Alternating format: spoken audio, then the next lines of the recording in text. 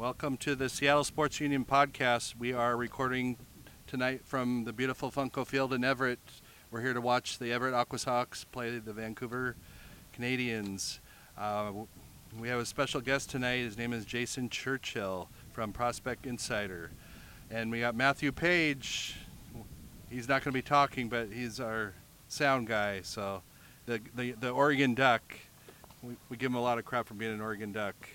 So how you doing, Jason? I'm good. Good to be here, Brian. Thanks for coming. We appreciate it. Do you mind telling our fans a little bit about who is Jason Churchill? That's a good question. I don't know. Who is Jason? Who do you think he is? Really just a baseball junkie. I think you know that by reading anything I've written, following me on Twitter. I watch a lot of baseball. I got into the draft and the player development and the scouting side of it very, very early on back in 2003, because it was something there was something missing there elsewhere. There was the Baseball America, but that was it. There weren't 15 other outlets also covering the same thing. So I thought, hey, I want to get into this. I want to learn as much as I can about this. And I think, at least in the baseball world, that's kind of who I've become, somebody who pays attention to that sort of thing. I would say 75% of my conversations with people in the game of baseball are about players specifically, instead of trying to get information about breaking news and things like that. It's, hey, did you see Logan Gilbert his last time out? What did you think? Stuff like that. So I think anybody who's listening to this, it's about baseball, and within the game of baseball, that's kind of who I've become and what I've been known for. Anytime the draft comes up, or there's a trade for an unknown player because he's a prospect, or a guy like Toro. I even had to go chasing down information on Toro, but guys like that, that's where somebody might look to me for answers, but sometimes I got to go look for answers as well. So I think that's kind of who I am. I think most people follow me on Twitter and get most of my stuff there, but the website's been alive since 2006. The podcast is relatively new since 2017. But that's kind of it. I like all aspects of baseball. I see a lot of high school games. I mean, the pandemic has kind of kicked that to the curb a little bit the last 2 springs. But I usually end up seeing more high school and college games than pro games, just because the college games and the high school games are crammed. But that's me. I love to talk about baseball. That's how you and I ran into each other. I think I sat right in front of you. You did, yep. A couple of years back, right here at Funko Field. I'm just getting used to the Funko Field thing, by the way. On the way here, I wanted to make sure I had maps up, and I said, "Take me to Everett Memorial Stadium." And it said, "Cool, we'll take you to Funko Field." So, but I've been coming here to Everett, Brian, since 2003. I saw Felix's first start. In June of 2004, he was 17 years old and just turned 17. I kind of fell in love with it after seeing something like that. You go to enough minor league games and you see these guys, even though it's a small percentage, you see these guys get to the big leagues. It'll hook you, man. I'm sure that's happened to you too. Absolutely. It'll hook you, and you'll never stop doing this now. That's kind of what it is. So that's me, just kind of a junkie who got hooked on that. Exactly. Okay. How do you balance all your time? I mean, you got the podcast, you got your letter, you got your social media, you got prospectinsider.com, you got your day job. You still have your day job? Yeah, I do. That's another really good question. I don't know the answer to that either, to be honest with you. You know what's I think the most difficult part of it is being consistent with it. I think finding time is easy. But then for me, I want to cram it all in. I'm like, all right, I got 3 hours here before I know I'm going to be exhausted and I need to go to sleep. What can I cram it? Can I record another episode? Can I get another newsletter ready? Can I write another story? What's on my mind? And I think over the years, I've learned to tell myself no a little bit. There was a time where I was writing every day. Every single day, something new was at Prospect Insider. And the payoff there, you learn that the payoff's not there. Like, you do it every day, people start expecting it every day, and if you think that's a payoff, boy, do I have the job in journalism for you. Yeah. It's funny. When I first got into this year, I'm not a formally trained writer at all. I learned everything I know about writing and journalism from Joe Kaiser, a buddy of mine who went to journalism school and learned. He's a UW grad. and he's really good at all the technical stuff, and that's what I needed. I had all the baseball I needed all the technical stuff, and he still helps, and he's over at ESPN now. But managing the time has been 47 years old, and I've been doing this since, I guess since I was 27, 28, and it took me most of that time to really get a hold of, like, saying it's okay if you don't record tonight. It's okay if you don't write tonight. I think that's been the biggest thing. But, yeah, I think that I get this. I'm kind of like a kid in a candy store. Like, Mom, can I get the Snickers bar? Sure. Mom, can I eat the Snickers bar? Yes. Cool. I've eaten the Snickers bar. Now can I have a Milky Way, or can I go get that sucker? Can I have some bubble gum? That's kind of me late at night when my brain is just running a million miles an hour. And there are times where I'm like, I don't know that I'm going to be able to get this podcast episode in. And then I do it. And then afterward, I'm like, ooh, I could write a story. It's only 12:30. And I think what helps is that my day job is pretty flexible. I have a lot of meetings during the day, very little that I absolutely have to do during the day outside of that. And that gives me the freedom at night after, like 11:30, midnight, to do what I want. So most nights I am up till 3, 4 in the morning thinking about baseball, writing outlines, making notes, telling Luke that he's better than I am at everything, things like that. But that's why, you see me so late, it's just kind of a thing, kind of an insomniac, and baseball's the reason. So, okay. Yeah. So really, to answer your question, I don't manage the time really. I just do when I have the energy and the time to do it, and when I don't, I have to say no. Then I just do. Okay, fair enough. If that makes sense. It does make sense. I'm probably not helping anybody out there listening, thinking, wait a second, you don't have like this regimented? No, I don't. I absolutely do not. You ever get a vacation or get to see any of your family or? Yeah, that's a good question too. Vacations are few and far between, but I will be taking one in about 3 weeks. Oh, good. Otherwise, not really. My family all lives in the area. My parents live down in Olympia, and I will take trips down there. But them being close enough means I don't need to take like actual vacations to do it. I just go on a Saturday and do that sort of thing. So yeah, next month I'm actually thinking about relocating. Okay. So I'm going to take a trip to a bunch of places, take about a 17, 18-day road trip, and spend the entire month of September outside of the state of Washington. So that'll be fun just to get away. I will do some work, but there will be a lot of down days where there will be no podcast episodes. There will be no writing. There will be no newsletter. So it'll be a little bit of a dry month. What's going to be difficult, Brian, is if the Mariners somehow find their way back into this wild card race, how do I shut it down? Oh, good point. I know they're 5 back now, but you win 2 out of 3 against the Blue Jays, and you kind of get back on track a little bit. The crowd gets back into it. You're playing at home. Like, you get some momentum again. How am I going to be able to shut it down? I'm not. The answer is I'm not going to be able to do that. So I will take my equipment with me on the road, absolutely. That's awesome. A lot of times, though, my vacations are about baseball. It's like, where do I want to go? Yeah. And who's playing? Like, I ask that question all the time. I've had my wife will say, "Hey, we should go visit the Cape. My aunt lives out there. Let's go do this." And I'll be like, "Ooh, if we go in August," Or she'll say, "Hey, let's drive there and take I-90 all the way out there." And I'll be like, "Ooh, there's like 11 minor league stadiums on the way to Boston." So there's always baseball somewhere stuck in my head. Very good. I like that. How is your office set up? I'm just curious, how do you keep track of, you got a AAA, you got a high A, you got a AA, you got the Mariners all going. I mean, you have a bunch of TVs and a bunch of computers, or? Yeah, so I have 3 laptops. I don't use all 3 at once unless it's draft time. I will use all 3 at draft time, but I usually have 2 laptops open and on.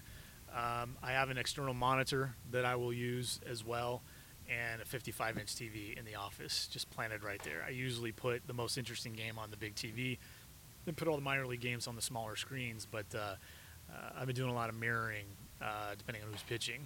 So we'll get some good streams here in August and September with that Arkansas rotation. So I'll be sliding them over to that big screen a little bit to have a little fun watching Williamson and Brash and Hancock and Kirby and Levi Stout in Arkansas. But yeah, it's not too crazy. It's not too crazy as it sits right now with me not in it and using it. There's just the big screen TV and the external monitor sitting there. Everything else is kind of related to opening laptops and things like that. So It's not too nuts, but I used to have a buddy, by the way, who was he called himself eight screen Andy, and it was because for college football he's a gambler, he's a bettor. Okay. For college football, especially early in the year, he will either go to Reno or Vegas and sit in a sports book for like 2 days doing college football and NFL, or he'll sit at home with his 8 screens up, like seriously, and he will watch every screen, and you can ask him, what's going on in this game? What's going on in this game? What's going on in this game? And he's got the screens numbered. He's like, well, on screen 8 over here, we got Ball State and Eastern Kentucky, and oh my goodness, you should see the linebacker. I mean, like, it's crazy. Mine isn't nearly that crazy. I think with baseball, you don't have to get quite that nuts, especially being able to go back easily and watching games, on replay. But draft time, I get it going. And I get it going quite a bit. It's pretty fun. Yeah. Okay. My whiteboard is probably crazier than the screens. All the notes that I make and the lines that I draw. And I've even, before the draft this year, my whiteboard ended up being too small. So don't tell anybody. I drew on the wall, man. Uh-oh. I drew on the wall. I was like, what am I going to do? I got this huge whiteboard. It's like this 94-inch whiteboard. And I ran out of room to write names and make notes. What am I going to do? So then I just moved 6 inches to my right outside, and I wrote on the wall, and I don't know how to get it off. Uh-oh. I mean, I think I'll be able to get it off, but I'm not sure I'm going to be able to get it off, and I'm afraid to try. It's been sitting there for 2 months now. I'm afraid to try because if I don't, then I got to stress about it. So I'm going to leave it there until I absolutely need to do it. So it's not so bad. Right on. I'll jump into the Everett Aqua Sox because you brought up Arkansas, but we've had Julio Rodriguez, we've had Austin Shenton, Brandon Williamson, Levi Stout, Matt Brash, Patrick Frick. You said several others. Is that rare to have a team this loaded with stars? It is. It really is. That many. I mean, sometimes you'll get 3, 4, maybe even 5. But what were there, like 9? Yeah, at least. I mean, like ridiculous. And almost all of them are at Arkansas now, or all of them are at Arkansas. Yeah. Or in another organization. In the case of Carter Benz and Austin Shen, of course. It is really rare. It's fun to see. We've seen stacked, affiliates in the Seattle system before, but nothing like this. Nothing at all. And I kind of have this conspiracy theory about the Mariners organization and the Everett Aqua Sox that the Mariners stacked this affiliate and purposely didn't help the Aqua Sox get MILB TV set up. So people had to come here to do it. It's just a conspiracy theory. I have no insider, but it would make some sense, would it not? Yes, it would. And I got to respect them. If indeed they did that, and they'll never admit it, I got to respect the Mariners for doing that, supporting their affiliate. Because there's been a lot of the last 15 years, there's been a lot of affiliates that just get tired of being affiliated with a certain team because the team isn't competitive enough. Yeah. And even though it's about player development and about the big league club at the end of the day, if you don't win some, those affiliates, like, it runs dry and people stop going to the game and their attendance goes down. People don't buy the hats, they don't buy the jerseys, and so those affiliates want to go elsewhere. That happened with the Clinton Club in the Midwest League, and Seattle had to move on because Clinton was like, we have other things lined up. We want to win a little bit. But Seattle kind of did, maybe conspiracy theory. They kind of did the Aqua Sox like a double solid. Have all of our great prospects for like a third to a half the season, and we won't put in any cameras, and you won't be able to. There won't be any MILB TV. Everybody will just have to come and buy a ticket and come see the team. So and that's been true. Me, I ended up I watched them a little bit on the road, but this league, the former Northwest League, isn't equipped very well, as you know, with television for MILB TV. But I saw the club for 4 days in Tri-Cities. Which was a lot of fun, and I tend to do that every year. But, I think the Mariners were like, hey, let's take care of Everett. Let's do it. I do think we're going to get MILB TV in this ballpark for next year, though. I think so. all of the clubs are going to have that in all of minor league baseball. I think from low A on up, they're all going to have it. And the ones that already do, you're going to see some improvements to it. Because if you watch the low A Modesto club, you get the center field camera, so you get a decent look at the pitcher. It's not dead center, but you get a decent look at the pitcher if you want to watch Sam Carlson or Adam Macko or Connor Phillips. They're all still down there. But you don't get a great look at really anything else. Noelvi Marte hits a gapper. You can't see where the ball went because there's no camera showing you where the ball went. It's just it stays on the the batter, and then it catches him running up the first base line. You don't know where the ball went, and you don't get any looks at the defense. So there's some things that need to be improved in that way, and I think we're going to start seeing some of those improvements over the offseason for next year. I think Major League Baseball and all of its clubs see the value in that. Finally, after several years of everybody kind of begging for the opportunity to see these kids, down on the farm on a regular basis, I think we're going to see every club next year, low A all the way through Triple A, have something, and then the clubs that have something now have some semblance of improvements over what they have now, whether it be quality or better camera angles, more camera angles, things like that. So, yeah, Major League Baseball wants to invest in it. And I mean, come on, like, how much could it cost to toss in? Like, I got a you want to here, Everett, you want to borrow my video camera? Just put it right out there in center field. Like, here, I'll hold it for you. Like, it's not that hard, right? No. Just to get something. Like, nobody's asking for like HD, zoom in. We don't need graphics. We don't need transitions. We don't we don't even really need to hear the play-by-play voice, do we? Like, it'd be great. I like it. I like listening to Stephen Davis or King Galogli or Pat Dillon or whoever. But do we need that? No, we don't need that. So if you have trouble hooking that up because technology is hard, well, then fine. just show it to us. Everybody does their own anyway, right? Exactly. Swung on and belted kind of a thing. So we don't really need it. So that'll be a fun thing, and it's been one of the cooler things about the movement of minor league baseball, kind of up the ladder a little bit. Okay. It's been slow, but there has been movement. People are interested in it more, in Major League Baseball, a little bit more interested in showing it to us. So that should be fun. That's exciting. I love to hear that. You brought up Marte, and that was one of my questions. Is he going to be called up here before the season's end, do you think? And another great question. I would think yes. I would lean yes. But it's more like 51-49, when you look at what happened last year and how they've handled their pitchers and how they've handled a lot of their young players. Because everybody wants to compare, and I've done this too, everybody wants to compare Marte to Julio Rodriguez. And they could take a very, very similar path. And, with about, 3 weeks left, a couple of years back, Julio went from West Virginia to Modesto and lit the world on fire. Yep. Everybody thought he was the right hand of Barry Bonds. And so we're thinking kind of, hey, Marte, maybe he could take a very similar route, up the ladder. And while that's true, they didn't play last year. There just wasn't a whole lot going on. And we've even heard from players that have admitted, hey, you know what, the alternate site, which Marte was a part of, was great to have. But it was nothing like being able to play games. Not for hitters, not for pitchers, not for fielding, nothing. Like, absolutely nothing.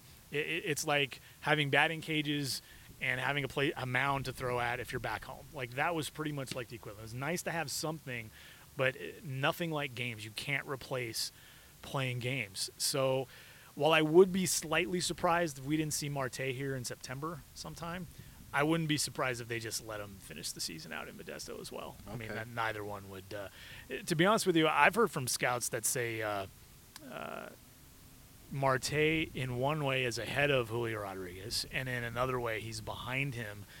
And the way that he's ahead of Rodriguez is getting to his power in pitchers counts. That was something that Julio was just really aggressive early. He would just smash fastballs, and there's nothing wrong with that. Marte is actually hitting for power, doubles and home runs, on 1-2 counts and 2-2 counts. And that might suggest that his hit tool is a little bit more mature than Julio's at the same point in their season, comparing Julio's 2019 and Marte's 2021, even though they're not exactly the same age. But in the way where Julio had an advantage is it's easier for Julio with his swing to hit a ball to right center field. Marte has to get a pitch that's middle away or away. He has to kind of be looking that way. So there's some good and some, I don't want to say bad, but some ways where Julio, Noelvi is ahead of Julio, and some ways where he's behind him. So it'd be interesting to see if they do it, if they promote Noelvi to Everett here, and when. And if they don't, what their reason for that is at the end of the day, because we're certainly going to hear from Jerry DiPoto on it. Jerry likes to talk, which is one of the best things about Jerry DiPoto. And he's pretty transparent as much as he can be about things, which isn't something you get from general managers very often. It's certainly not something we've, seen from GMs, in Seattle. I thought Bill Bavasi was fairly transparent, but DiPoto even blows him away in terms of willing to talk about the process, willing to talk about what they think of players, willing to talk about, hey, where do you see Noel V. Marte next year? Like, he'll answer that question instead of, GM speak. But it'll be interesting to see if they decide just to leave Marte in Modesto, what their reason for that actually is. I don't think 3 weeks up here can hurt him. Exactly. And I think that's the conclusion I come to, or a month even. Yeah. I don't think he can hurt him. I think he would come up here looking at the pitching in the rest of the league, looking at the rest of the roster. He knows a couple of players here. He just spent most of the year with Labrada, who's here now. He's a pretty mature kid, considering the fact that he won't be 20 until, October. Yep. I think he'll handle it fine. And in a small sample like that, if he comes up here for 24 games or whatever it is and hits 219, so what, right? Like, you're not really worried about that much. We've seen kids do that, and they'll come back, and he'll probably start the year here, next year anyway, regardless of whether or not he comes here in 2021. So getting his feet wet here, I think there are more advantages than there are potential disadvantages. So, again, that's why I lean like 51-49. Makes sense. But after that, it's difficult to predict. Because, to be honest with you, I'm kind of, other than the fact that Hancock and Kirby's promotions were pushed back by having to sit out, and, fatigue and a little bit of soreness, it's weird that Stout took as long as he did, but Williamson was just immediately. Now, I understand why Williamson before Stout, but why Williamson like 2 months before Stout? That I don't get. These are questions, by the way, that I will be feeding Mr. Aaron Goldsmith. Okay. In hopes that he asks Jerry DiPoto on the Wheelhouse podcast. Okay. Aaron doesn't really listen to me. I always say, hey, have you asked him about this? No. We asked him about this? No. But that'll be interesting. It'll be really interesting to hear Jerry talk about the farm system over the winter in a lot of ways, because they hung on to everybody at the trade deadline for the most part. Other than Shenton, they held on to anybody who had any sort of a chance to play regularly in their system. And it'll be interesting to hear some of those conversations over the winter. I'm sure we'll get those too. Oh, absolutely. You brought up Williamson. I was going to ask you about some of the players, but everybody talks about George Kirby and Hancock, but Williamson, do you see him making majors down the road? And is he a second starter, fourth starter? What's your opinion? Yeah, I think the median projection for him would probably be number 4 starter, but good number 4 starter, like a Marco Gonzalez quality starter, who sometimes looks like a 3, and even if you're listening to this after Thursday's game, you're thinking, whoa, that's a guy who looked like a 1 or a 2. Yeah, I think that'll happen with Williamson. Obviously, he's a different guy than Gonzalez. But I think with Williamson right now, the questions are mostly about his delivery. Can he hold it together? Can he make some adjustments so he can throw strikes more consistently, more often, and get a little bit more out of the fastball? We've seen him up to 97 miles an hour in short stints, but as a starter, especially since he's been sent to Arkansas, he's mostly been 91 and 93, touching 94, 95. Okay. So he's not sitting in the mid-90s like Matt Brash is. Brash, by the way, last week, and I'm sure we'll get to him, but either last start or 2 starts ago, a scout told me he threw 23 consecutive fastballs at 96 miles an hour or higher. Moly. So, wow. Williamson's not quite there, but he hides the ball pretty well, gets some deception. Down here in A-ball, he was getting guys out a lot with the fastball. And while he has the curveball and the slider's improved, and he does have a changeup, he was getting to 2 strikes or blowing guys away with the fastball, just throwing 94 up in the zone. He's going to have to get better with the secondaries, a little bit better with the control and command. And I think he's a big guy, obviously 6'6", 220. It takes a little longer sometimes to make mechanical adjustments when you're that big. But he's also not James Paxton. James Paxton, 6'5", big guy, not a great athlete. So it takes him a while. I mean, he's a tortoise when it comes. And that's just because he's not super athletic. Randy Johnson made adjustments in 10 seconds. Athletic, very athletic. You think of it, even when he was 40-something pitching, you're like, hey, he's tall and lanky, but it's pretty athletic delivery, especially for a guy in his 40s. That's not Paxton, but Williamson, a lot more athletic. And you think, moving up the ladder, there's a starter there. Long term in this organization, he might be a reliever just because there's no room for him. So if he ends up in the bullpen, which he has a chance to be a very, very good reliever, maybe sitting 95 to 100 with a pretty good curveball and a pretty good slider, but he can start. I think ultimately he will have opportunities to start at the big league level. So he's fun and interesting, and I think from day one you could see the writing on the wall that he was going to be the first guy up here. He was throwing the most strikes. He wasn't being challenged that much down here. They needed to get him out of here, and they did. So I completely understand. I actually think I predicted Williamson would be the first one out of here just because of that. But now that we're in AA, now that all these guys are in AA, we're going to start seeing those other guys separate themselves from even Williamson a little bit. Okay. I was going to talk about Matt Brash, so does he have an opportunity to be a starter one day? Yeah, I think he does, which to me is the story of the year on the farm system, down on the farm for Seattle. And it obviously isn't surprising Jerry DePote or anybody in that organization. But when they made this deal last year, Taylor Williams to San Diego for Matt Brash, I asked around. I hadn't seen Brash. I hadn't talked about him since the draft a couple of years before. And what I got was, yeah, that guy's a reliever. I got that from everybody. I didn't get anybody saying, oh, really like the arm. I didn't get anybody that was optimistic whatsoever. And I usually try to get something from 5 to 10 scouts that have seen the guy. And what he's done this year is pretty special, and not just the numbers, but the stuff. I mentioned his fastball a minute ago. I mean, we're talking about a guy who down here was 93 to 97, touching 98, even 99, I think, a couple of times. He's living at 95 plus right now in AA.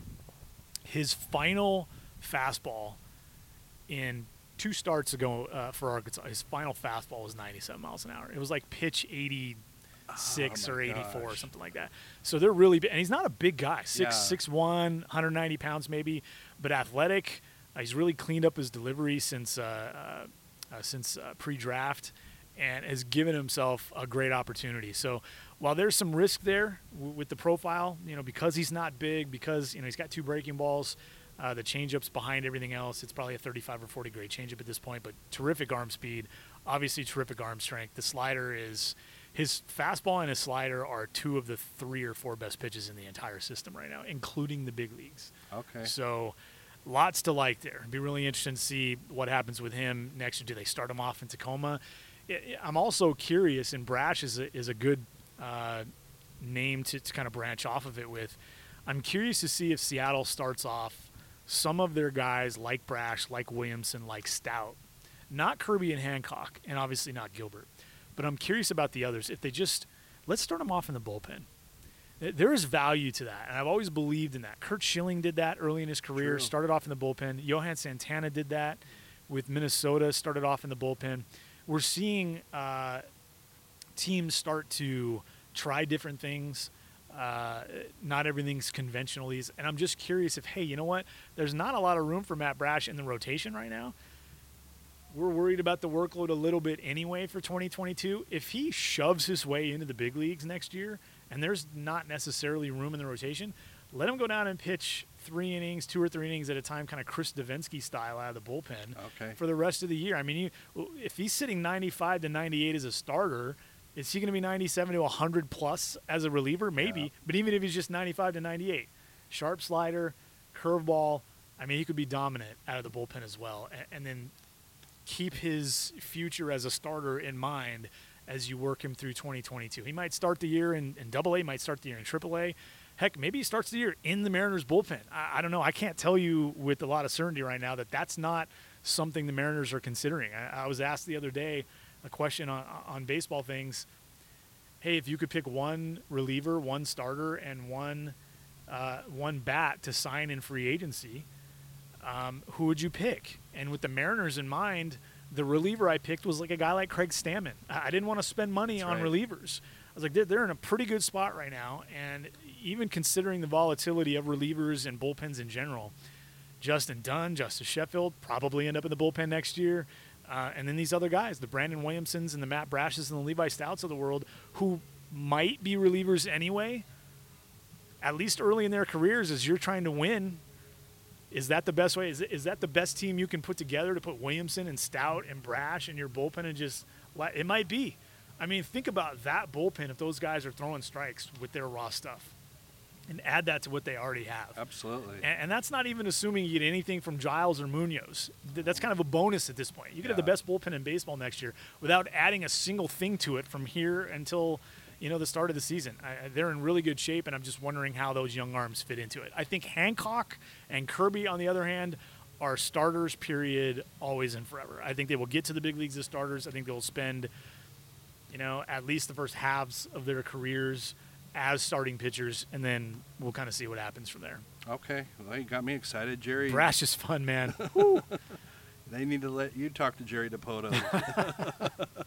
I would ping Jerry with so many questions he wouldn't like. Tough. So it would be very, very dangerous. I mean, it's not that I would be rude, but I would just ask a lot of questions that he would rather not answer. I know that for a fact, which is fair. It's fair. Fair enough. A few other players I'm going to ask your opinion real quick. Patrick Frick. Yeah, I like him. He's another fun development this year, and he's starting to hit a little bit in Double A. There's not a lot of power there, but we're starting to see some average. He's starting to draw walks. He was a little old for the High A League, but he's done nothing but perform since he's been drafted. I think he's probably a fringe average to average shortstop, can play third. I saw him play third in Tri-Cities. Can obviously play second a little bit. I'm curious if playing the outfield a little bit isn't in his future next year, at least, to give him a shot. He's kind of one of those fringe prospects who might show up and be like a right-handed Jake Fraley or something like that. A guy that I compared him to was Whit Merrifield. Merrifield didn't get to the big leagues till he was like 26, 27 years old, and he was pretty much good right away. Well, Patrick Frick has 3 years to get there, and he's in Double A right now. And athletically, they're fairly similar. Merrifield's a lot quicker, but in terms of positions that their tools, their physical skills suggest they might be able to play, Frick's shortstop still on the table a little bit, second base, third base. See if he can handle it in the outfield, give him an opportunity. I think Whit Merrifield's a pretty decent comp for Patrick Frick. I like him quite a bit. He doesn't strike out much. Draws enough walks. There's just enough power there to project moving forward, and he's obviously gotten better despite the fact that there was no season last year. Nice to hear. Bobby Honeyman's a favorite of mine. I know he's a fringe prospect, but what's your thoughts? He was great here back in, was that 19? Or 2018, 18? Yeah, he was really good here. He's a little bit like Eric Falia to some extent, where you don't really know where he plays ultimately, which means he doesn't have a position. He doesn't have a full-time position, because if he hit enough, you'd be like, it doesn't matter where he plays, instead of I don't know where he plays. Yeah. We've seen him a little at second. He might have even played shortstop a little bit. We've seen him at third, and I think he's played a little bit of outfield, if I'm not mistaken. But he's a pretty decent athlete, bat-to-ball guy. He doesn't rank for me, but that doesn't mean that, hey, we can't look up in a couple of years. And, again, he's that 25, 26, 27-year-old guy. The Patrick Wisdoms of the world now, what he's doing with the Cubs, those guys, you just never know when it's going to click for somebody. And because he has the hand-eye coordination, a pretty decent swing, line drive swing, and contact is what he's after, hard contact is what he's after, he's got a shot. He's always going to have a shot, because another guy that just doesn't have Honeyman's tools quite is Jordan Cowan, who spent a lot of time here. He's the local kid. Yeah. Like, every time you look up, this guy's hitting 280 somewhere. And I know batting average isn't the best way to go, but it tells us a little something about a young player, that you send Cowan to AAA when he's 21 to fill in because they're missing a guy, and he hits 280. He goes back down to A-ball, and he hits 320, and then he goes to Double-A to fill in for somebody, and he hits 305 or 292 or 276. You know what I mean? Like, everywhere he goes, he hits for average to, like, go, wait, who is this guy, and what does he do? What else does he do? So he's a guy who he would be a really fun story if he ever got to the big leagues, even for just a day. That would be kind of a Moonlight Graham sort of a story, especially in the Mariners organization. You get the local kid. Nobody talks about him. Even that clown Jason Churchill never talks about Jordan Cowan, because he's the common man, right? There's nothing that really stands out, except you look at the box score, and he's 1 for 3 or 1 for 4 or 2 for 5 every single day.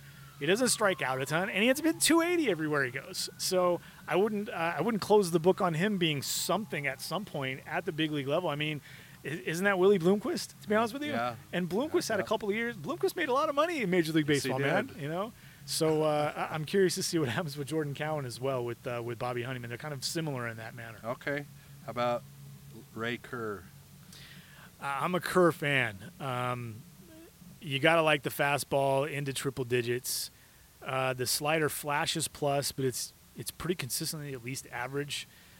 He's eliminating mistakes with it this year, which is important. He's very athletic. He does have a history of starting. Started a lot of games in high A a couple of years back. I'm a fan, and he's one of the guys that I wanted to see. We're not going to, but I wanted to see him at the big league level this year. But with the 28-man limit now in September, there's just no room for that unless they have a bunch of injuries. There's just no room for that. We're going to see Lewis come back. We're going to see Dunn and Sheffield come back. We're going to probably see Marmolejos come back to some extent. There's just no room for a guy like Ray Kerr. But when you're 95, easy 95 into triple digits, when you're really feeling it with a slider that flashes plus, I mean, you got a shot to have some success at the big league level, right? Yeah. Absolutely. And I think we'll see him in the big leagues to some extent next year. He's their best pure left-handed reliever. Okay. Aaron Fletcher in Tacoma's really struggled with control and command, so Kerr has passed him on that list, at least for me. Okay, and last but not least, Connor Phillips. Yeah, he's a fun one too. Had his best outing his last time out with the 12 strikeouts. Good athlete, and I think that's important because he's got some delivery inconsistencies, and when you're athletic, you have a better shot of fixing those. The team is obviously aware of it, but he's got 2 breaking balls. I love the slider. I think the curveball, I hope they don't ditch the curveball because there have been times where you see an average or better curveball, and the curveball is such a unique pitch. If you can throw it for strikes, you've seen what Marco Gonzalez can do with it. Yep. I don't know how much he threw it today, but if you have that pitch to throw as a lefty to right-handed batters or as a righty to left-handed batters, it's usually a pitch they're just gonna watch it early and count. You can steal strikes with it. It's so important. And one thing that I push a lot is when you're 1-0 and you don't come back with strike one to even the count, you are in trouble. And if you are a young pitcher who doesn't command everything yet anyway, you are in big, big effing trouble. If you go 1-0 and then 2-0 on a regular basis. And we've seen Phillips battle that a little bit. Yep. But when you just look at raw stuff and the arm speed and the arm strength and the athleticism, there's a lot to like there. Connor Phillips, yeah. Okay. I have him ranked high, yeah. He's borderline top 10 for me. Will we see him up here this year or wait till next year? Another good question. Phillips and Mako, they've taken it easy with those guys. Okay. Again, it's been very Kirby Hancock-like with both of those guys, especially Mako. But they're back throwing now. They're back pitching now. It might be this season for those guys might just be about let's just make sure we get you controlled innings. And the easiest way to do that is to do that in Modesto. Let's not uproot you for 3 weeks or a month. So that's entirely plausible, and I would completely understand that plan if that's the route they went. Okay. Then we're going to jump to the Mariners. We've all heard you talk about the Kendall Graveman trade on Twitter, but since we're here in person, I'd like to hear your thoughts about the Kendall Graveman trade, if you don't mind. Yeah, no problem. It was a very, very good trade by the Seattle Mariners. I know most people disagree with that. Most fans, I would say, disagree with that. But a point I made last night to somebody is probably one I should bring back up again here. When you look, because what everybody wanted the Mariners to do was buy. And the Graveman trade by itself, understandably, told the players and therefore even the fan base, we're selling? Like, totally understand the players' reaction. You're trading a guy we really liked, a friend of ours, a guy that was pitching really well for us, and we're selling. And we're getting a guy that we don't know. And at that point, that was the only deal they'd made, and the players and fans at that point didn't know about the Castillo deal. They didn't know about the Tyler Anderson deal. They didn't know about those deals. So totally understand the initial reaction. But when you learn about Toro, and just to stay on the Graveman trade, you look back. Those fans they're never going to admit it. The media and the fans that jumped on the Mariners case, they're never, ever, ever going to admit it, most of them. But you're going to look back on that trade in a year and think, wow, okay, I'm feeling this now. Mm-hmm. I'm really feeling this now. If you're not already, because the guy is the best player on your team right now, because Abraham Toro, I'm telling you guys, is the best player on this Mariners. It's not Mitch Haniger. It is not Kyle Seager. It is not J.P. Crawford. It is Abraham Toro. So they have had the best player on their team for 2 weeks. That tells you a lot about that baseball team prior to the deadline, right? Oh, yeah. Not very good. Yeah, not good very point. good. Now, what everybody wants to point to is you traded your best reliever, which they did not. You traded a very good reliever, probably your second best reliever, maybe your third best reliever, but I'll give you second best reliever. You replaced him with a guy who had been at least as good, who hasn't pitched as well since, and now the hindsight kicks in and everybody's, see what I'm talking about, see what I'm talking about. While I understand that, it's rubbish, right? Mm-hmm. So you look at the rest of that deal. You get Graveman for 2 months. And one of the arguments I heard was, yeah, but you could just re-sign him at the end of the year. Let me ask you guys. Matt, Brian, Kendall Graveman is still a free agent at the end of the year, is he not? Correct. Are the Mariners required to ignore him in free agency because they traded him? No. Did they alienate him by trading him to a team that definitely was going to the playoffs and might have a chance to go to and win the world? Did they alienate Kendall Graveman? Of course they didn't. Yeah. Of course. Was he sad to leave? Of course he was. Were they sad to see him go? Of course it was. Draw the line right there and look at the rest of it from a baseball standpoint. If the Mariners want Kendall Graveman, they can go out and give him the free agent dollars that it takes to sign him. Because now he's earned himself multiple years guaranteed. And what I just said a little bit ago, I don't think the Mariners need to do that. I don't think they should do that this winter to go out and get a multi-year. I don't think they have any business doing that. Use that money on bats, on starting pitching. Fill out your roster, improve your roster, raise the floor, raise the ceiling. Okay. If they keep Graveman and they don't get Castillo, they actually have to go out and get a guy like that. And maybe it's just a one-year guy. Maybe it's Graveman. Maybe it's Craig Stammen. Maybe it's Familia. Maybe it's somebody else. But that's another thing on their list that they have to go do.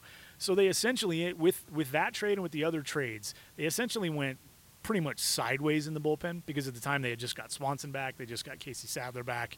And they knew that, so they were okay trading away Chargois. And Joe Smith has actually been pretty good so far. Yeah, he has. So they essentially went sideways in that deal in the bullpen. But the lineup got better, and the Tyler Anderson acquisition made the rotation better. So when you look at it as a whole, I mean, those are 3 wins. When you look at the Graveman deal, it was mostly for the future, and I think that's what ticks most people off. Why didn't you do more for this year's team? And the conversation I had last night with one of my followers on Twitter was, if you go back and look at the 2015-2016 Houston Astros teams, they were fringe contenders at the deadline. In 15, they were kind of sort of aggressive, but they were aggressive on the future. They traded a little bit of their farm, but they got potential long-term answers in return. In 16, though, which is the year before they won the World Series, in 16, they hardly did anything at the deadline. They were sell deals. I think they traded Scott Feldman. I think they traded Josh Fields at the deadline that year. They weren't buying into this idea that they were 4 games back or 2.5 games back with 2 teams. They weren't buying it at all. What that restraint did for them, because if they go out on the market and they trade their 9th best prospect and their 16th best prospect for like 2 months of a good third baseman, because Bregman wasn't, they go out and do that for 2 months of a good left fielder or a good mid-rotation or whatever it is, and they go do those things. Now all of a sudden they have 2, 3, 4, 5, 6 of those prospects left, the Austin Shenton types. Now what happens when they go to try to make the Justin Verlander deal, the deal for Garrett Cole, those 2 deals especially? It's a little harder now. Mm-hmm. And maybe they don't get one of those guys, right? Yep. Where would the last 5 years have gone if they didn't have both of those guys? Like if they don't get Verlander and they get Cole, do they win that World Series? If they don't get Cole and they get Verlander, are they as good as they were between 17 and now? I mean, obviously Cole's gone now and Verlander's been out, but like that makes a significant difference. That was the Astros' biggest advantage all season long, and especially once they got into the playoffs, was the fact that they had 2 legitimate aces, not number ones. They had 2 of like the 8 aces in Major League Baseball in one rotation. And if Verlander didn't win, Cole was going to. If Cole didn't win, Verlander was. You were never going to be anything but 1-1 after the first 2 games of a series, and you were probably going to be 2-0 because you had an offense as well. Yep. By refraining from making those small deals, I had a guy tell me last night they should have gone for Chris Bryant. Okay, here's the thing. Where are you going to play him? You're not playing him at third because then you're pulling Kyle Seager out of the lineup. And if you play him in left field, you're pulling Jared Kelenic out of the lineup. And what does that do to Jared Kelenic for the rest of the year? It either sends him back to Tacoma or puts him in a bench role or a combination of the 2. What does that do to Jared Kelenic's timeline to becoming an everyday player, to performing like an everyday player? You take away 2 months. We just talked about the fact there was no 2020. Yep. We talked about guys getting hurt. We've talked about guys struggling or getting traded. Things that get that kind of distract a player from his development track. You want to distract the guy, a 22-year-old kid, just turned 22-year-old kid like Kelnick, send him back to Tacoma before it was time to send him back to Tacoma. And that's exactly what that would have done. Yep. It would have sent a guy like Kelnick back to Tacoma. Now, if we would have known at the time that Lewis wasn't going to be back by the middle of August, maybe you make a smaller deal. You probably don't make the Bryant deal, but maybe you make a smaller deal for an outfielder like Adam Duvall and stick out there in the outfield where you're not really worried too much about like Chris Bryant's a bat you have to have in the lineup every single day. He's that good. Adam Duvall, maybe you just play him mostly against lefties. You know, maybe he starts in left field instead of Dylan Moore, right? Mm-hmm. That's a pretty big upgrade. Like maybe you could do something like that. Maybe you could justify something like that. But going out and trading for Chris Bryant, and I had somebody tell me the other day they should have gone for Rizzo and just used him at DH. It was a fairly expensive deal for 2 months of Rizzo, who wasn't having a great year. True. Right? And who now is out. You know, He just spent a bunch of time. I don't know if he's back yet, but had to spend time out with, I mean, that's just like you have to look at this from all angles. And when your chances to make the postseason, even before the Graveman deal, were so significantly low because of the competition around you, you have to measure these deals out and weigh the risk and reward. And when the reward this season is a one-game playoff at Tampa or at Boston, where you're not going to have the better starting pitcher and you're not going to have the better lineup no matter what you did at the deadline, is that payoff worth like 3 or 4 more Austin Shentons?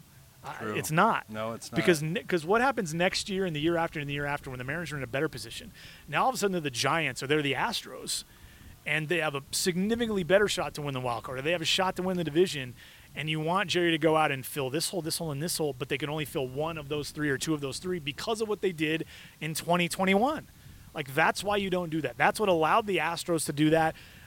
Refraining from that is what's allowing the White Sox to go trade balls to the wall at Nick Madrigal for Craig Kimbrell for 1 year and 2 months, because they refrained from that last year and the year before and the year before. They didn't go nuts when their chances weren't great to get to the postseason and do damage. Now they can maximize their best opportunities. That's what Jerry Dipoto did at the deadline.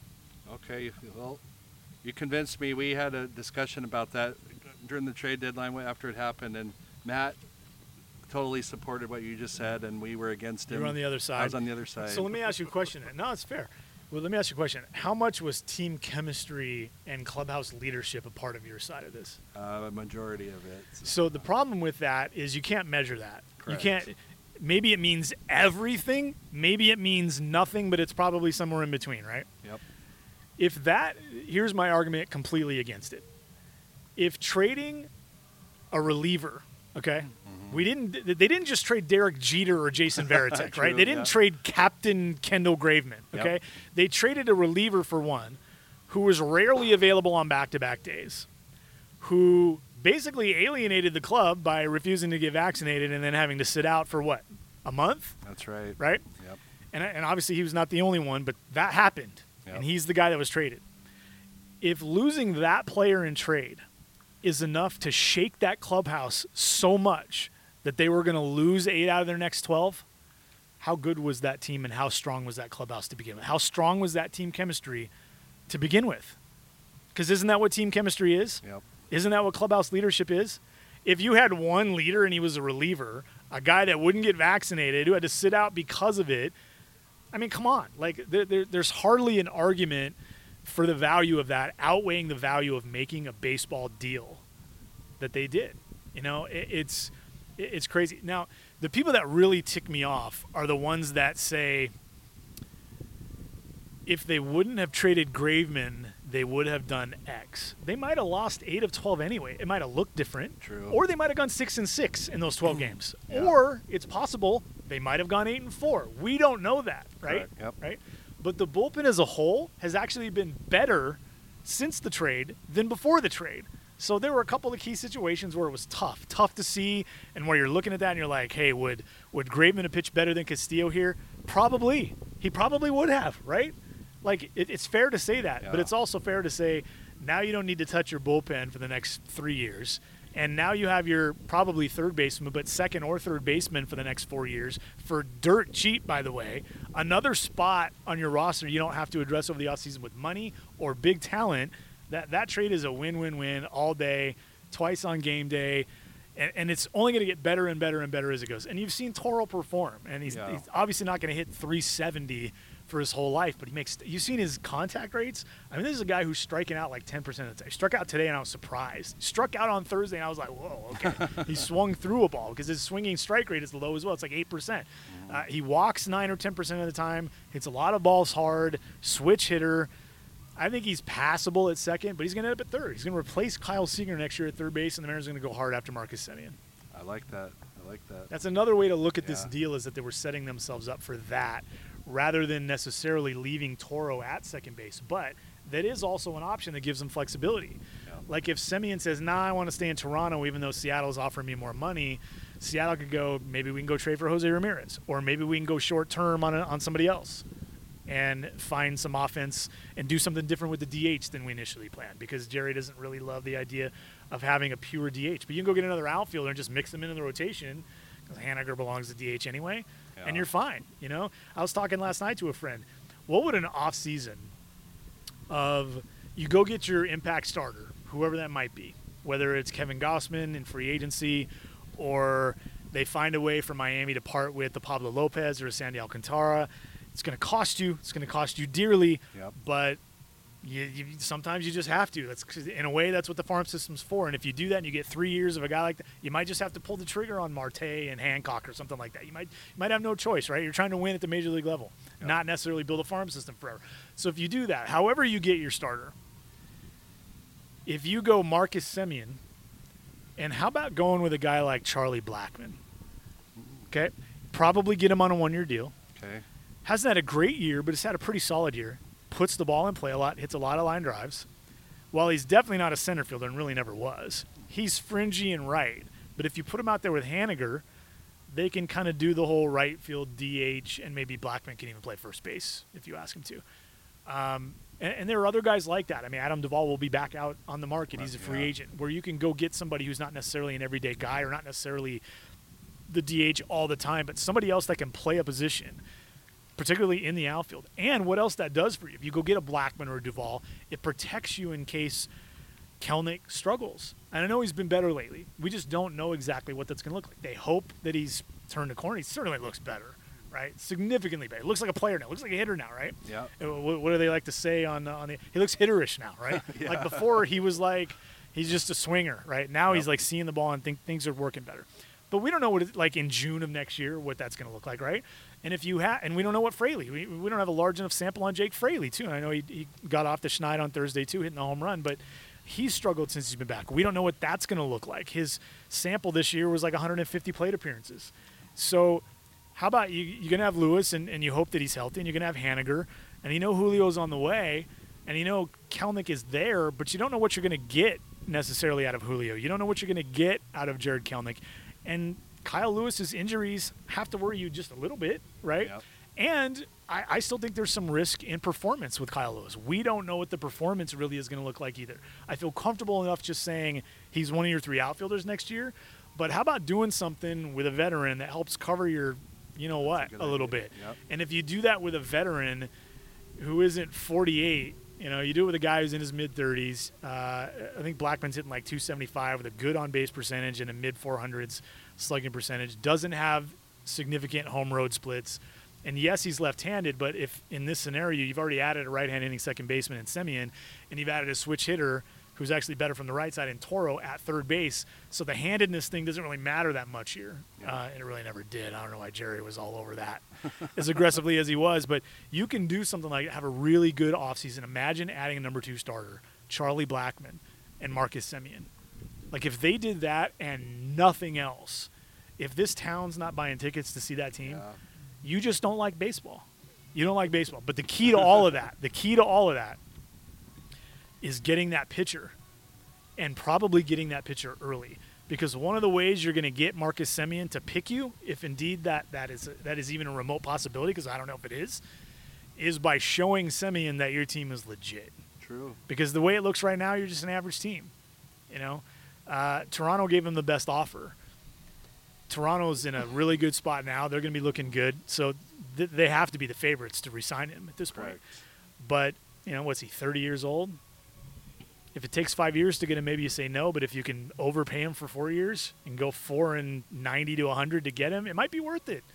And this team has to do some things. They're going to have to take some risk, and it's going to be on mid-range deals like that. They're going to have a really fun off-season, but they're more than one bat away. I think it's important. When we look at the addition of the bat of Abraham Toro right now, that's in addition to Kyle Seager.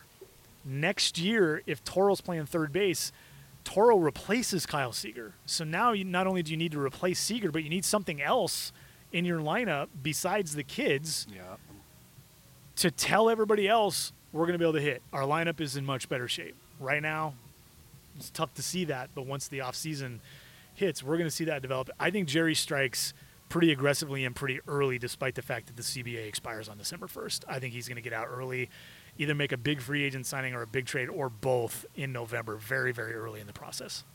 You brought up in your podcast, Baseball Things, Chris Taylor. Is that a possibility? I think it should be. I don't know if it is or not. I think it should be. He's a little older. His performance does worry me a little bit, pulling him out of an elite lineup like that. Yeah. He's batting first, second, sixth, seventh a lot. I mean, he's even batted third in cleanup before. A lot of good hitters surrounding him. I mean, it's been the best lineup in baseball the last 3 years combined. And now Cody Bellinger's starting to hit again, so now it's kind of back. Betts will be back. Like, that's a really good lineup. He's having a career year for like the third time in 5 years this year. I don't know that I buy the power outside that lineup, but he should be some semblance of an option. I'm not giving him $4.90, but $4.60, I think he's worth that. Okay. I think he's worth that. He's going to age okay into his 33, 34, 35 years old. I think he's going to be okay there. And the fact that he can play second, he can play left, he can play center, he can play short in a pinch, he can play third. I think there's a lot of value to that as well. Okay. Well, I'd like to hear that. So it sounds like you already believe that Dipoto is going to be back, and do you believe Service will be back? I do. Short leashes, or do you think they get... I think those guys are always on short leases, to be honest with you. I think during the rebuild, which has only been going on for 2.5 years now, almost 3 years now, during the rebuild, you expect it to be a little longer because you got to give them time to kind of show where the rebuild is headed. But GMs and everybody's worried about, you can't give him a 3-year deal. Why not? If that's what it takes to keep Jerry Dipoto here, give him a 3-year deal. And if it's not working in the middle of year 2, you fire him and you pay him the $3 million you owe him. It's not like signing a 4-year, $25 million a year free agent, and 2 years in you're like, he's terrible, and you owe him $50 million. A GM doesn't make that kind of money. I don't know what people are worried about. Managers don't make that kind of money. I think they'll probably be on 2-year deals, I would think. Because what you don't want is, especially now moving forward, the farm system's really good. You have some good young talent that's at the major league level right now. What you don't want to do is put Jerry Dipoto in a situation to do what Bill Bavasi and Jack Sorenzik did, which is make significant deals for short-term gain to save your job. As soon as your general manager's in a spot where if he makes those kinds of deals, you'd fire him. You fire him at that point right away. You fire him. If you think Jerry Dipoto is in that spot now, if you're John Stanton and the leaders in that organization, if you think that's where Dipoto is now, you fire him right now. You don't renew him. You get him out of there right today. But I also think if he wasn't going to be back next year, you don't let him handle the draft, and you definitely don't let him handle the trade deadline. You'd have tried to get somebody else in there, whether it be Hollander, who's a Dipoto guy, or you bring in somebody else, or whatever it is. You don't let him. Those are two extremely important pieces of your present and future: the draft and the trade deadline. If Dipoto's not your guy, you don't let him do that. You make the move during the season and don't just wait for his contract to end up. When you look at GMs leaving, usually they get fired when they leave. I mean, or they resign, like Dipoto did, or like Bridich did in Colorado. But when they leave because the team didn't want them back, they get fired during the season, and that's why. Okay. If he's not your guy, it's kind of the whole Bo Schembechler thing with the basketball team back in back in the 80s when they lost their coach, and I'm trying to think of the coach that went to Arizona State. Oh my! Their head coach. Yeah. This is in 1989, and the Michigan coach left to go to Arizona State, and Steve Fisher took over. And the reason they weren't going to let their coach finish the season, like he was going to finish the season, is because Schembechler, who was the athletic director at the time, said, we're not going to have an Arizona State guy run the Michigan basketball team. We're going to have a Michigan guy run the Michigan basketball team. Same thing. It's the same idea. If this isn't your guy, then he's not your guy. Get him out yesterday, right? It's almost like I used this with my kids several years back when Jack was let go during the 15 season. He said, why not just let him go the rest of the season? I'm like, look, if you decide that your friend isn't your friend anymore, are you just going to wait till the end of the summer? No, you're out. You're out immediately. You're like, no, you're not my friend anymore. You're not the guy. You know, in any other job, you know, if the guy delivering Pepsi to the Safeway, if you're just sure, like he keeps making mistakes, we can't do this. He's gone right now, right? You're not like, well, let's just wait till the end of no, out.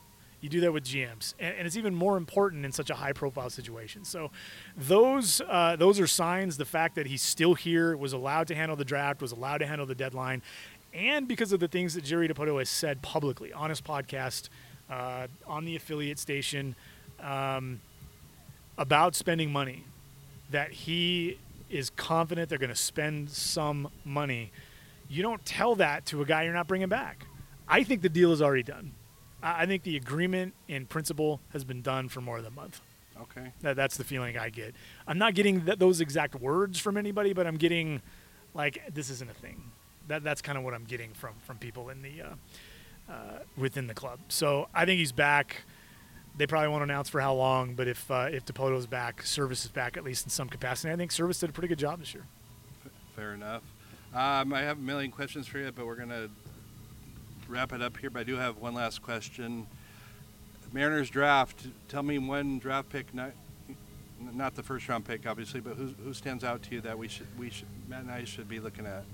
You know, I really like the kid from Texas A&M, and we're not really talking about it. Everybody's talking about Arroyo, the second rounder, and Morales, the third rounder, but they went and got a kid who was a reliever for 2 years, was sitting 93 to 97, held his velocity in his transition to a starter, is athletic. He's like 6'2", 180 pounds. There's projection there. It's a pretty good breaking ball. I like him. I think that's the guy that maybe he doesn't stand out the most because I think the best players are the first three picks in some order, but I think he's the one that people might talk about in a couple of years, be like, hey, we didn't really think about, kind of like Kyle Seager was as a third-round pick in 2009, because everybody was talking about Dustin Ackley and Nick Franklin, and even Steve Barron, because he was technically a first-round pick at 33 overall that year, and Seager ended up being the best player in that entire draft for the Mariners, obviously. I think Miller could end up being that guy. You go back and you look, there's not a lot of video available on him, but if you go back, you can find some video on YouTube of him throwing it, and man, he looks like a stud. You just look at him and you're just like, in 2 years, he's going to be 200 pounds, and the delivery's really clean, the arm action's really clean. He gets over the front side really easy. He dips his shoulder just a little bit. He throws. I mean, I like it. Maybe he's only a reliever at the end of the day because of a lack of pitches, but there's a lot to build on here. So I think he's probably my favorite guy. I think the most interesting guy in terms of I want to see how this kid develops is Morales, the third rounder. It's because all the reports on him through like March and early April were 89 to 91, average breaking ball, a little bit of a feel for a changeup. That's not a third round pick. And they gave him basically comp round money to sign. So really interested to see him throw and to get new radar readings on him and to get some video on him just to kind of see if something's changed. I wouldn't call him a great athlete. He's a good athlete. He kind of reminds me of he's a little bit like Marco Gonzalez, I think, athletically. But Morales is a bigger guy. A little bit bigger guy, but there's enough athleticism there where like he's going to repeat that delivery, he's going to throw strikes, and this is going to be about developing pitches and adding just a little bit of velocity, because if you can sit 93, 94 with that kind of command, you're going to turn into kind of a George Kirby kind of a guy. Not with that kind of gas, but that pick reminded me of the Kirby pick in a lot of ways, because you think you can add velocity to that. And that's why the Mariners went for Kirby. Even though Kirby in college he had touched 95, but he was mostly 90 and 93. And they just knew with that frame they were going to be able to build velocity. And I think with Morales, they know that too. Outstanding. I'm excited. This team's looking good for the future. I lied. I do have one more quick question. because you mentioned you watch high schools. I'm assuming you're familiar with Malachi Knight. Mm-hmm. We interviewed him last week. What are your thoughts? He's a likable kid, isn't he? Yeah, very, yes. Yeah. Really, really good athlete. I think my favorite thing about him is he was entirely okay through this whole process saying no to professional baseball and hundreds of thousands and maybe even, $1 million to go to school to get better. He wasn't afraid of that. And that's an important, part of the process for kids coming out of high school. But I think my favorite thing about him is his present strength. We talk about quickness and bat speed and things like that, but a lot of times high school kids, they get to college or they get to pro ball especially, and the pro team has to go, boy, you need to eat more protein. We need to get you in the weight room. Like, he's already doing that, and you're already seeing some of the results of that because he started doing it 5 years ago. So, yeah, I think he's got a shot to stick in center field. I think he's got a shot to hit 20 home runs. We'll see how the hit tool develops, but he went to a good spot. UCLA, yeah. Yeah, I don't typically love pitchers at UCLA because Savage is kind of hard on pitchers sometimes. I've been told it's changed a little bit, but I'm still not seeing it. But with hitters, you're going to go there and be surrounded by good coaches, good influences, other good hitters, other good players, and he'll be well-rounded when he comes out in the draft again in 3 years. So good player, still has a chance to be a first-rounder. I mean, when you're looking ahead to that draft, he's one of those guys you have to think could be a first-rounder. And I don't think he left a whole lot of money on the table. I don't. I think at worst he's a third or fourth rounder again, at worst. Like, I think he could struggle his junior year at UCLA and somebody would draft him in the top 120. Okay. Just because of all the tools and what they saw. You know what? You know who would draft him? Seattle. Seattle, yeah. Jerry DiPoto and that staff, they're very big on, hey, this was the path he was on. Something happened. Can we get him back to here, even if we have to start over? So yeah, I think he's going to have good opportunities. I think he picked a good spot to go to hit. He'll hit. It's going to be fun. Great to hear. I like to hear that. We have come to the end of our show, but every time at the end of our show, we always do a shout-outs just to end it on a positive note, like a shout-out to your wife or shout-out to so-and-so or happy birthday. Do you have any shout-outs you'd like to give out? Let's do this. I want to shout out you guys and all of the other podcasts in the area. I think the podcasts are fun. I think it's a great way to consume baseball content. I think it's the best way to consume baseball content. And I like to encourage people, if you're sitting out there and you're thinking maybe you want to get into podcasting, just make it a yes. Just do it. Listen to Brian and Matt. Listen to the guys now at Locked On Mariners that at Control the Zone, True to the Trident on Twitter. They have a lot of fun doing it. You get an opportunity to build up your brand, to build up your name, to talk to a lot of interesting people. I'm sure you can attest to that too. Absolutely. You get those opportunities. You come here to the ballpark and you talk to players and you talk to coaches and you talk to guys in radio and things like that. They are a lot of fun, and anybody out there who's doing a podcast now, I've said this before and I'll say it again, I will come on your podcast for free. I'm not looking to get anything out of it. I don't want to promote my podcast. I'm not looking to do that either. Let's just talk some baseball. I think it's one of the most fun things in the world to do, and podcasts are the best place to do it. I really, really want, guys, podcasts, at least to some extent, like 20, 25%, the conversations that happen on podcasts to replace the conversations to a small extent that happen on social media. Social media is a horrible, horrible place. We all know this. Yeah. Let's just sit across at a picnic table at Funko Field and have these conversations instead of on Twitter, right? Yep. Like, even in groups, we can do this. Like, podcasts are the route to do that. So anybody out there who's doing a podcast on the Mariners or football, it doesn't even matter. But if you're doing a baseball podcast, I will come on it for free. If you have questions, I'm sure Brian would be happy to help you out. I'm sure Matt would be happy to help you out. I would be happy to help you out. I've even set a few people up and given them some sent them some links, some Amazon links for equipment to buy. It doesn't cost that much money. I started out with whatever laptop I had and a $30 Sennheiser headset, plastic headset that I bought off of Amazon, and I still use that when I'm on the road. Nice. And nobody can tell the difference in quality, so it doesn't cost a lot of money. I'll help you get set up. Podcasts are fun, man, and it's more than just entertainment too. You get this. I certainly feel this, and you guys probably do too. You feel this sense of like ownership with it, and that's a game changer to me. Like, it's not a job. Like, there's fun in it, and maybe it's hard sometimes. And we talked about my schedule. Yeah, yes. It's hard sometimes, but if it wasn't fun all the time, I wouldn't do it, and I do it 2 to 3 times a week. So I just shout out to everybody doing podcasts. And if you're thinking about doing a podcast, turn that maybe into a yes. Do it. I'll help you do it. I will get on Zoom with you and walk you through it if that's what it takes.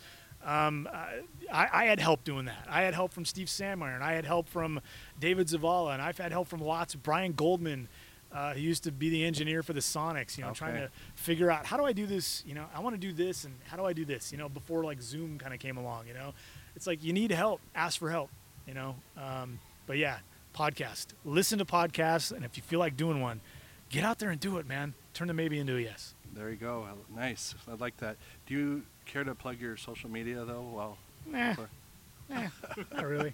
Have to ask. Yeah, you can just search my name. If you want to find me on Twitter, you can just search my name, or, something right? Exactly. Yeah. And he will respond to you guys, so don't get frustrated. I respond if you send me whiskey. I do respond if you send me whiskey.